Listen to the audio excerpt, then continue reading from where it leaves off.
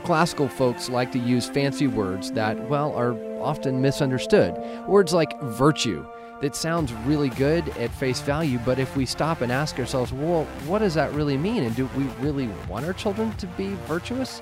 Well, the answer is a good one, and it does have a lot to do with why we raise and educate our children the way we do. So stick around for this episode of Basecamp Live. Mountains. We all face them as we seek to influence the next generation. Get equipped to conquer the challenges, summit the peak, and shape exceptionally thoughtful, compassionate, and flourishing human beings. We call it Ancient Future Education for raising the next generation. Welcome to Basecamp Live. Now your host, Davies Owens. Well, welcome to Basecamp in the studio with Kelly. Hey, Kelly, we're going to try something a little different on this episode. We're going to start maybe a new series. I think we may call it The Funny Words We Use as Classical Christian People. Ooh, I like it.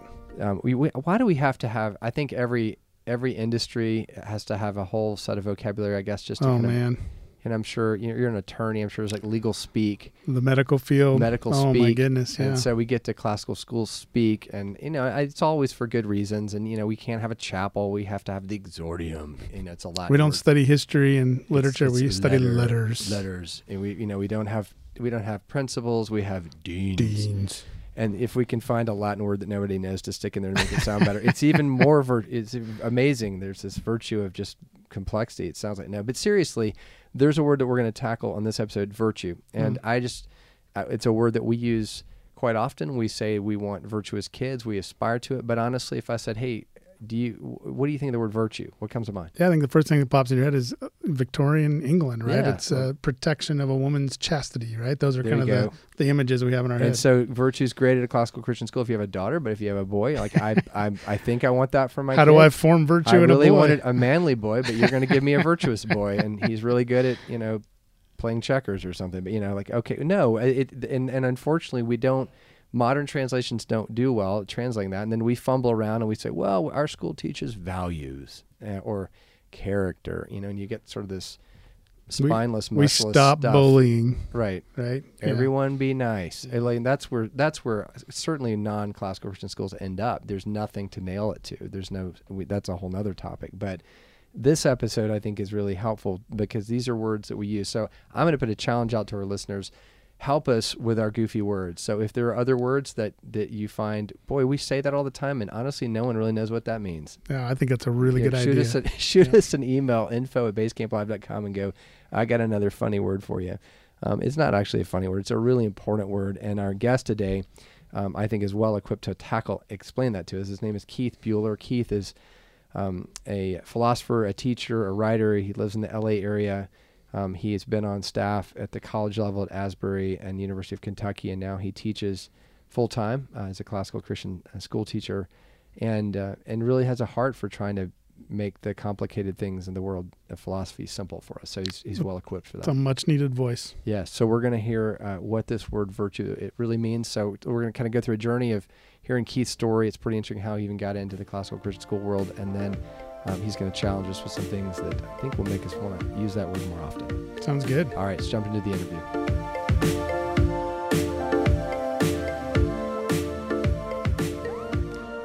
Welcome to Basecamp Live here, live at the ACCS conference with Keith Bueller. How you doing? Doing very well. Thank you for having me. I'm glad to have you here. I'm really excited to have this conversation with you. We're going to talk a little bit about the word virtue, and before anybody switches off and goes, oh, that's going to be really exciting. Mm-hmm. There are all these words that we throw around in the classical school world that are not always obvious what they mean. And I think a lot of families maybe step into a classical Christian school and feel like they need a dictionary to make their way around. And it's a big deal. Yeah, we need a dictionary with pictures, with faces, Yeah. Solomon, wisdom. Oh, yeah. Okay. That's where that word came from. Mm-hmm. Yeah. No, we've actually joked about it. I think I should do this at some point. We have, we don't say chapel, we say exordium, which is, it's kind of the same idea, but we had to do it a little differently. And anyway, not to go off on that, but I've thought about having a T-shirt made and call it, like school speak, and here's the ways to understand it. So we're going to talk about virtue. Before we get to that, Keith, I want to hear a little bit of your story. So you guys are out in L.A. We're in Trinity Classical Academy. I just finished my first year as a humanities faculty Yeah. member there. Yeah. I worked for Torrey Academy also in LA for 5 years, and then went to graduate school for 5 years. So now we're back in LA. Living in Kentucky for graduate school was my first time out of the country. But we studied philosophy out there and had some kids out there. Okay. And now we're back So teaching. you're not a classical Christian. You didn't grow up in this thing. I did not. So where were you educated, or how were you educated? My parents were kind of on the forefront of the homeschooling thing in the 80s. Yeah. So I was homeschooled for most of my education. I went to private school for about 3 years. Yeah.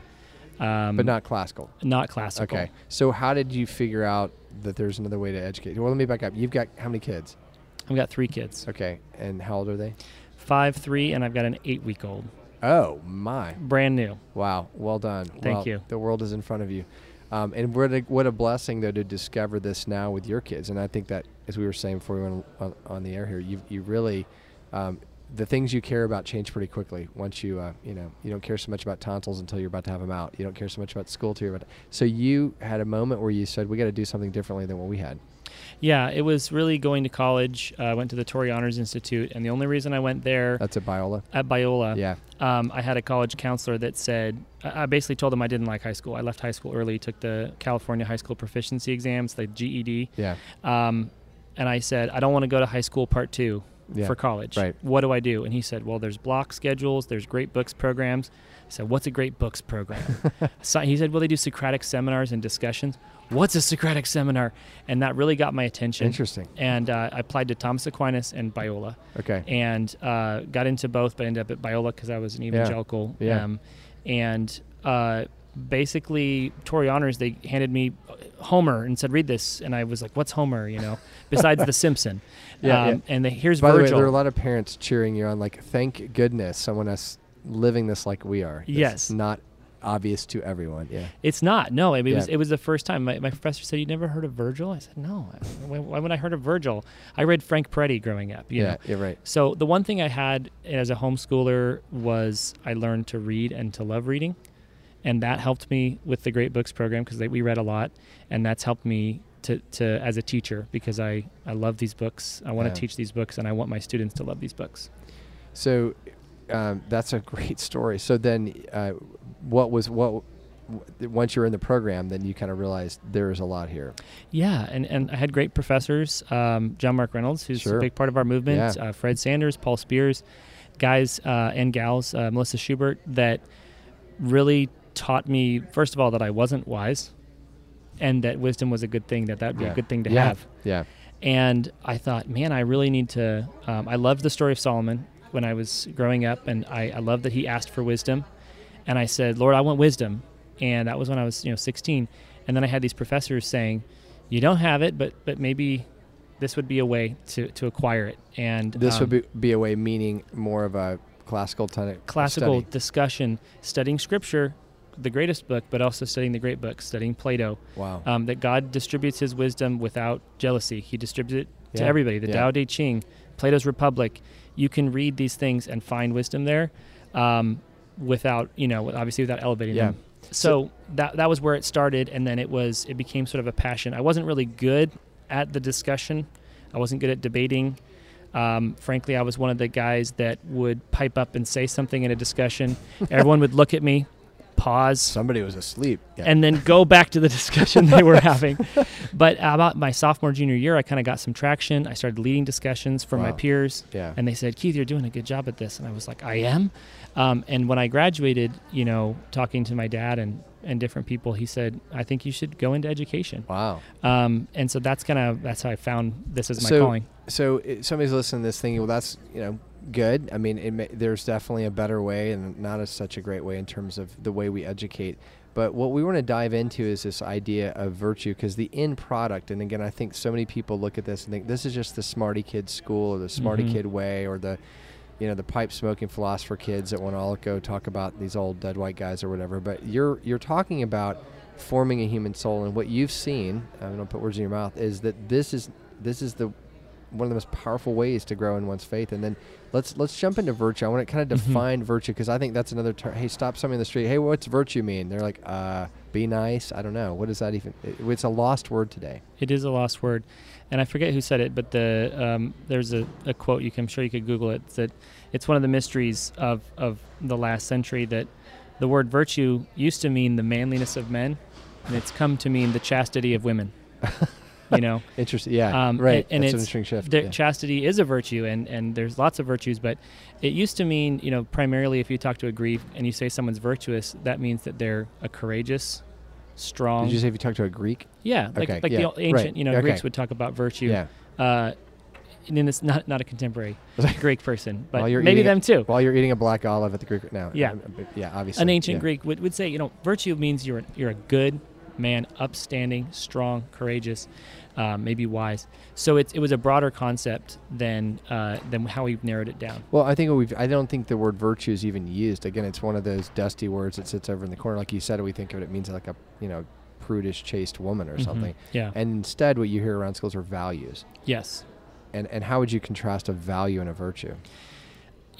Alan Bloom says every school kid knows that values are subjective, and that and we might talk about objective value. Lewis talks about objective value in some of his books, but the word value just feels a little bit flimsy. And so even when you say I believe in family values or something like that, it doesn't sound as strong. And I think that's a little bit of a concession to our culture that morality is subjective. The idea of virtue is the idea that value is not something you have and that you can kind of switch them in and out.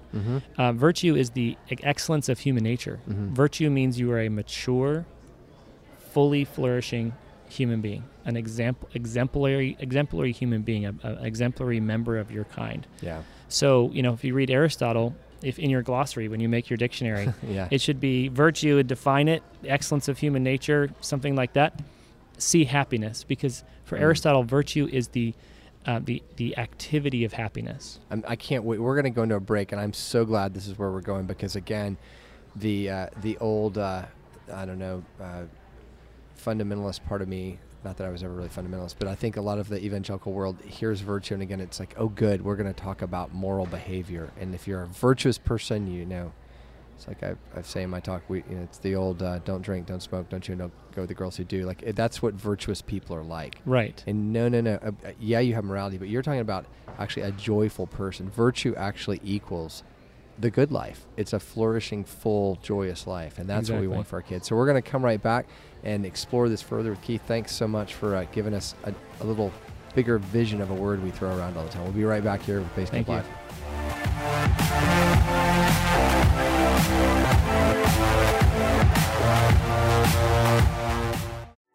The first wave of Generation Z is entering college this year, but little has been known about this next generation until now. In partnership with Impact 360 Institute, Barna has just released a landmark study of the leading edge of Gen Z, teenagers from 13 to 17 years old. What is their relationship to faith, to parents, to institutions? How have culture and society shaped them? How can we better equip them, reach them, and help them follow Jesus with confidence in this world? Gen Z is a must-read report for pastors, teachers, and parents as you help tomorrow's Christian leaders grow. To learn more about Gen Z or to purchase the book, visit whoisgenz.com.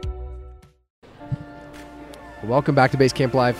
Keith Bueller and I talking about the word virtue, and it's and what it really means. And it does matter, because it's not just who can outstomp who in the dictionary game around here at the classical school, but really, what does this word mean? Keith, help us understand. What is virtue? It's not values, we said before the break, so what is it? The excellence of human nature. The traits in contemporary virtue ethics, they talk about dispositions a lot. What is a disposition? A disposition is your typical reaction, right? So if somebody offers you, maybe too much alcohol, your disposition is to turn that down. If you're temperate, if you're moderate, maybe temperance doesn't mean complete abstinence from alcohol. That's what it means in American culture sometimes, but it means not too much, not too little, not too much food, not too much little. Okay, so before we get into, so you mentioned temperance. So that's one of the historic virtues that. Okay. Yes. So what would be another one? So the four classical virtues that the Greeks agree on, Christian writers Yeah, they picked up and ran with it. Earliest time. Yep. Yeah, okay. agree on. So we've got temperance. Temperance or moderation. Okay. And it's the Greek word is sophrosune. If you want to go next level on that. Wow, we could really take this another level. Mm-hmm. That might not be helpful, but I'm sure it's good. It sometimes comes up. Okay, we're going back to temperance. Okay, justice. Yeah. Okay. Yep. Which is usually just called justice. Has to do with giving to each person their due. It's not just fairness, because sometimes. Wait. Take me through the four, and then we're going to come back into them. So we got temperance, justice, courage. Okay. And prudence, or sometimes called practical wisdom. Okay. All right. So let's get back around one more time. So these are things, again, that we are trying to inculcate. Ooh, I used a big word. Kind of inculcate in our students and really model ourselves. We have to pursue them so that our children and our students will imitate us. And this is the secret sauce of classical Christian education. We're talking about forming into them habits, loves, affections, orientations, whatever word you want to use, that it's just who they are. Yes. So because it was when you said temperance and you talked about, so maybe it's contextualize it. We want our children to not go to a buffet line and like load up 5 plates full of food. I mean, like, how do they? That seems kind of silly, I guess. But temperance, what does that mean? Let's unpack that word first. Sure. Aristotle says that a virtue and a character trait in modern psychology says the same thing. It starts with small actions, and it builds to a habit, and the habit builds to a character trait. Right. So you can say, I did an immoderate thing. Maybe I ate too much. That doesn't prove you have this vice of immoderation. But when you eat immoderately over and over, it becomes a habit, and then over time it becomes a character trait, and it can be a problem. A good example of moderation that doesn't have to do with food, that's kind of the go-to one, would be entertainment. I was about the smartphone. This is a big deal right now. Smartphone, it's fun to check your smartphone. Phone temperance, I like this. I told my students, I got into a couple of disagreements with my students this last year. One of the biggest ones was I said it's possible to watch too much Netflix. It's possible to watch too much, to binge watch too. And they said, no, that could never be. You're not harming anybody. And that really comes back to that thin idea of morality. It's wrong if you harm somebody. It's not wrong if you're doing it for yourself. Virtue is about yourself. It's about others, and it's about your orientation towards God and the universe. It's comprehensive. That's a great example, because I think every parent saying, I want, maybe we'd use a word like balance, but really you're talking about, again, these are the outputs. Yeah, this is an output, a direct output of classical Christian education, and this is what we're talking about. I love this because this is the real meaty stuff that makes our kids and unless see the world different. Unless somebody says the balance versus moderation is just a semantic issue, the words we use represent the concepts we have, and balance is really a neutral thing, right? This thing is just as heavy as this thing, so they're balanced. That may or may not be good. Whereas moderation says everything in its correct proportion. Yeah, that's really good. That's more like harmony. Yeah, that's good. Okay, so we got temperance. What's another? Let's get justice. Justice is a big one that we tend to think of as just fairness. Treat everybody the same way. Right. Especially in a classroom, that's really important to have fair policies. However, justice sometimes requires giving an A to someone who does better work and a C to someone who does less quality work. That's called justice. It's a reflection of reality, right? So when we treat each other with justice, we give each other what we're due. Yeah. Respect, love, taxes. Yeah. Paying your taxes would be a form of justice. And I was going to inject, you said over break something. What's the school now that they claim virtues, or was it that have 9 or some huge number? Yeah, Intellectual Virtues Academy in Long Beach, California. Okay. It's a public charter school, but they have a big list of intellectual virtues. So again, this is to your point, and hopefully we keep coming back to use the right words and understand what the words mean. Yes. Because the word virtue could mean, the word justice could just mean, it would just be fair. Everybody gets equal stuff, and nobody can. And this is worthy of a whole other podcast. But we're in such egalitarianism is so built into our that anybody that gets something better, or you can't look at art anymore because is it good art, bad art? No. It's all non-judged, and the that's idea not of the point. Equality, like C.S. Lewis says, equality is medicine, not food. Yeah. We use equality when people are being unfairly favored. We say, right. no, we need equality. But we don't, we obviously, some people, like with art or with good example of justice in the justice system is some crimes don't deserve as bad of a punishment. We moderate the punishment to the crime, right. and we moderate rewards to the performance. So that is just, and that's not. And that sounds it like might be unfair in some definition of that word, but it's right. not unjust. And that's, of course, these work together. So it's like using temperance with your justice, so you can kind of blend them up. Exactly. Okay, So courage is, again, to quote Lewis, it's every virtue at the sticking point. Is this another word for it? Fortitude is the Latin. Yep. Okay. And Andrea in the Greek. It means manliness. I like that. Yeah, it's good. Sounds like a wrestler named Andrea or something. Right, yeah. Okay, right. Andrew. There we go. But courage is, fortitude. Like Louis Marcos says, there's active courage where you're rushing into battle because that's what's required. That's the good thing to do. But there's also passive courage, or the kind of steadfastness, which says, I'm not going to leave my post. I'm going to stay awake even though I'm really sleepy. I know the enemy might be coming. And that's the kind of courage, he says, is required in every profession. If you're a mom, do you ever feel like leaving your post when it's hard? Yeah, right? If you're a teacher, do you ever feel like leaving your post? Courage says, stay where you are and do the good. That, again, the crazier the world gets, the more a kid with courage is going to just stand out like crazy. We've got kids that hear trigger words and they rush out of the room and go to a safe space. They can't handle anything anymore. I mean, how simple, but how profound. Mm-hmm. Yeah. Sometimes it's as simple as staying where you are and saying, no, I'm not going to run. Yeah. So courage is a big one, and Lewis says courage is every virtue at its sticking point, at its pressure point. When you want to not be temperate, it takes courage to be temperate. Right. Exactly. Yeah, they all work very complementary with each other. Okay, what's the fourth one? Fourth one, big one, my favorite, the capstone, is practical wisdom. Wisdom is actually needed, and I write about this in my philosophy research that I did for graduate school. It's the virtue that's needed to even balance all the other virtues. Is that prudence? Prudence? Okay. Yes. Yeah. And if you want like the misunderstanding version of prudence, it's it sounds like prudish. Well, that's that too. Yeah. It's not being a prude. Well, I'm just saying this is where people hear these words are like, I don't want my kid to be prudish. Yeah. Right. It's prudent. It's like a Puritan name for your daughter.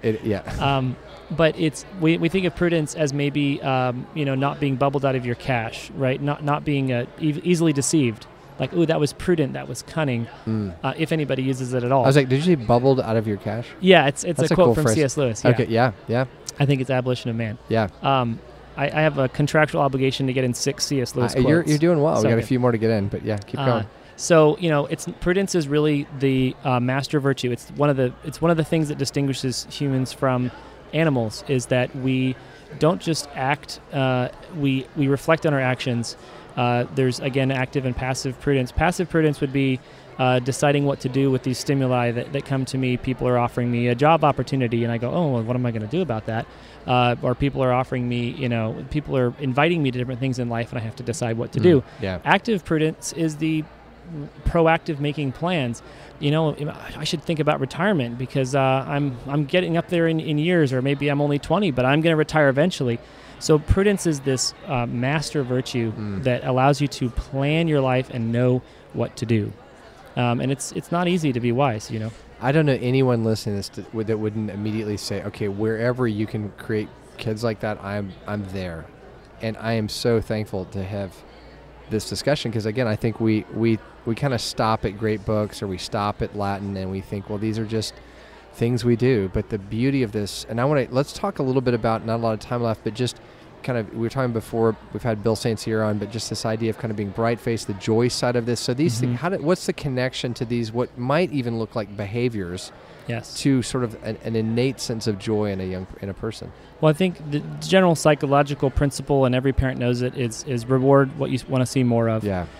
Shine a light on something and it will grow. Yep. And when we name virtuous behaviors, we're going to see more of them, and then they might become habits, and then they might become character traits. So yeah, and this is, schools need to be careful of this, parents need to be careful of it. What, again, that's a great idea. What we value is what we celebrate. Yes. And I say it all the time, don't ask your kids as soon as they get in the car, first thing in their mouth, did you have fun, and what grade did you get? Like, those are not the two first things you should be asking. Yep. So what should you ask? What would enforce virtue? I think that one of the things I'm trying to implement this year, just very practically, is a list of the classical virtues. There's 4 classical virtues and 3 theological virtues. Which are? Faith, hope, and love? Faith, hope, and love. Okay. C.S. Lewis talks about them in Mere Christianity, and, Yeah, that was your 4th C.S. Lewis. There we go. Yes, Aquinas talks about them, yes. Yeah. And so I think that one of the things I'm going to encourage my students and parents to do is to say, just pull up the list and go through it and reflect on, look at the definition, reflect on where your family is at with regard to that virtue. My family of origin, we had a lot of moderation going on. It's okay to admit that and say, look, we have this vice we need to repent of. We're struggling with it. Yeah. Maybe moderation is not the thing that we're great at. My dad had a lot of prudence. He was a very wise guy. People would come to him for counsel. How are we doing on courage? I'm not really sure about that one. What does that mean? Let's go back and research that one some more. So just having the conversation, I think, at the parent and student level is going to help us in the classroom to continue that conversation, reward those behaviors when they show up in the classroom context. But isn't some of just to the basic level, just being aware that these are kind of the proverbial dashboard in front of our kids? Like, I got the courage dashboard on, I got the temperance, so if my kid is actually showing courage, like, let's verbally acknowledge name it that and call it. Took a tremendous amount of courage, young man, for you to step up and defend your sister, or say that about your mom, and whatever. Just give word to that. Yes. I'll give you 2 examples from my students. Okay. I've got one student that she can be tempted to complain too much. You have a student like that? I do, yeah. Okay. And one of and so you can recast that and say, you know what it is she's always complaining when there's an injustice going on in the classroom. And I said, you have a really strong sense of justice. Her parents are in law enforcement. That helps. That would explain it. And I said, you can help me. When your meter starts going to the unjust side of things, right? Go ahead and talk to me after class and tell me what you saw. Maybe I have a special arrangement with that student, and so you don't really understand that. But also maybe you're catching me when I'm being inconsistent. So she's become a resource to me and not just a sort of vocal complainer. Right. But so you're affirming what is an innate virtue that she's already carrying around with her. She's got it, and I want to strengthen that justice. I don't want to damp it down and say, stop being bothered when you see injustice in the world. No, keep going. Be more bothered. Do something about it. Also, sometimes, Christ's example, the best thing to do with injustice is to suffer it. And sometimes you have to stop complaining, right? Another example would be in humility. And humility is a hard one to praise in our students because it's a temptation then to be proud that you're so humble. Yep. But I still think it's important to name it and say to someone that, hey, look, you have a lot of humility. Tell it to their parents. They're showing up very humbly. They know things. They're good at things, but they don't brag. They don't. They show up when they need to, but they don't show up just to show off. And I have a student that I called out for his pride, right? He just turned in a mediocre paper when I knew he could do better. And he got the A, but I sent him an email and said, this wasn't good enough. I know you could have done better. Excuse me, I think you phoned it in. He sent me a letter back that said, no one's ever called me out on my pride before, and now I'm seeing it everywhere, and it changed his life. What a humble kid to even be willing to receive that. Rebuke a wise man, and he will love you. Yeah, so, well done. So he actually loved me more after that. Yeah. And so what a gift to go out of your way, outside of the classroom context, to say, I'm seeing some of this vice, or I'm seeing some of this virtue, and I want to see more of the virtue.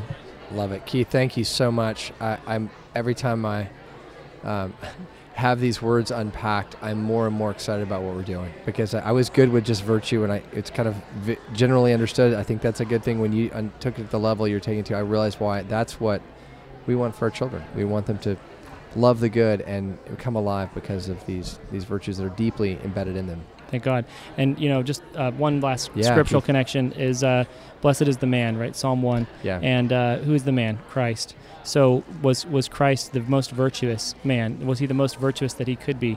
Yes. And that he grew in virtue. It says he grew in wisdom and stature in Luke, right? Exactly. So wisdom and virtue and these things are a process that you can grow into, but it's part of growing into maturity in Christ. Yeah. Well done. When are you writing the book? Soon. I need to serious. Get it published. My dissertation's done. This is going to be great. I can't wait. We'll have to have you back on. Keith, thanks so much. Really appreciate it. Take care. Thank you for listening to today's episode of Basecamp Live.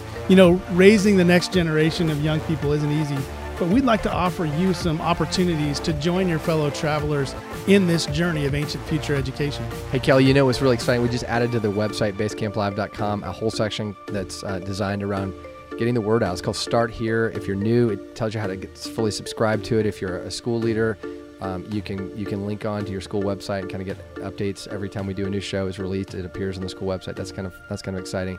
And one of the things that I'm really excited about is this new climbers idea that we're putting together. So tell us a little bit more about that. Yeah, well, I mean, it's just simply, we want to hear stories. I mean, what I'm humbled by are the number of people literally around the globe who are saying there's a better way to raise the next generation, and they're jumping in whatever their context is. And we want to know what you're doing and kind of how you discovered this, and we're just going to create some kind of smaller little vignettes of stories of people. And so, yeah, info@basecamplive.com. Let us know what your story is. Yeah, we don't have to do this alone. info@basecamplive.com. That sounds great. All right. Thanks for joining us, and see you at the next episode.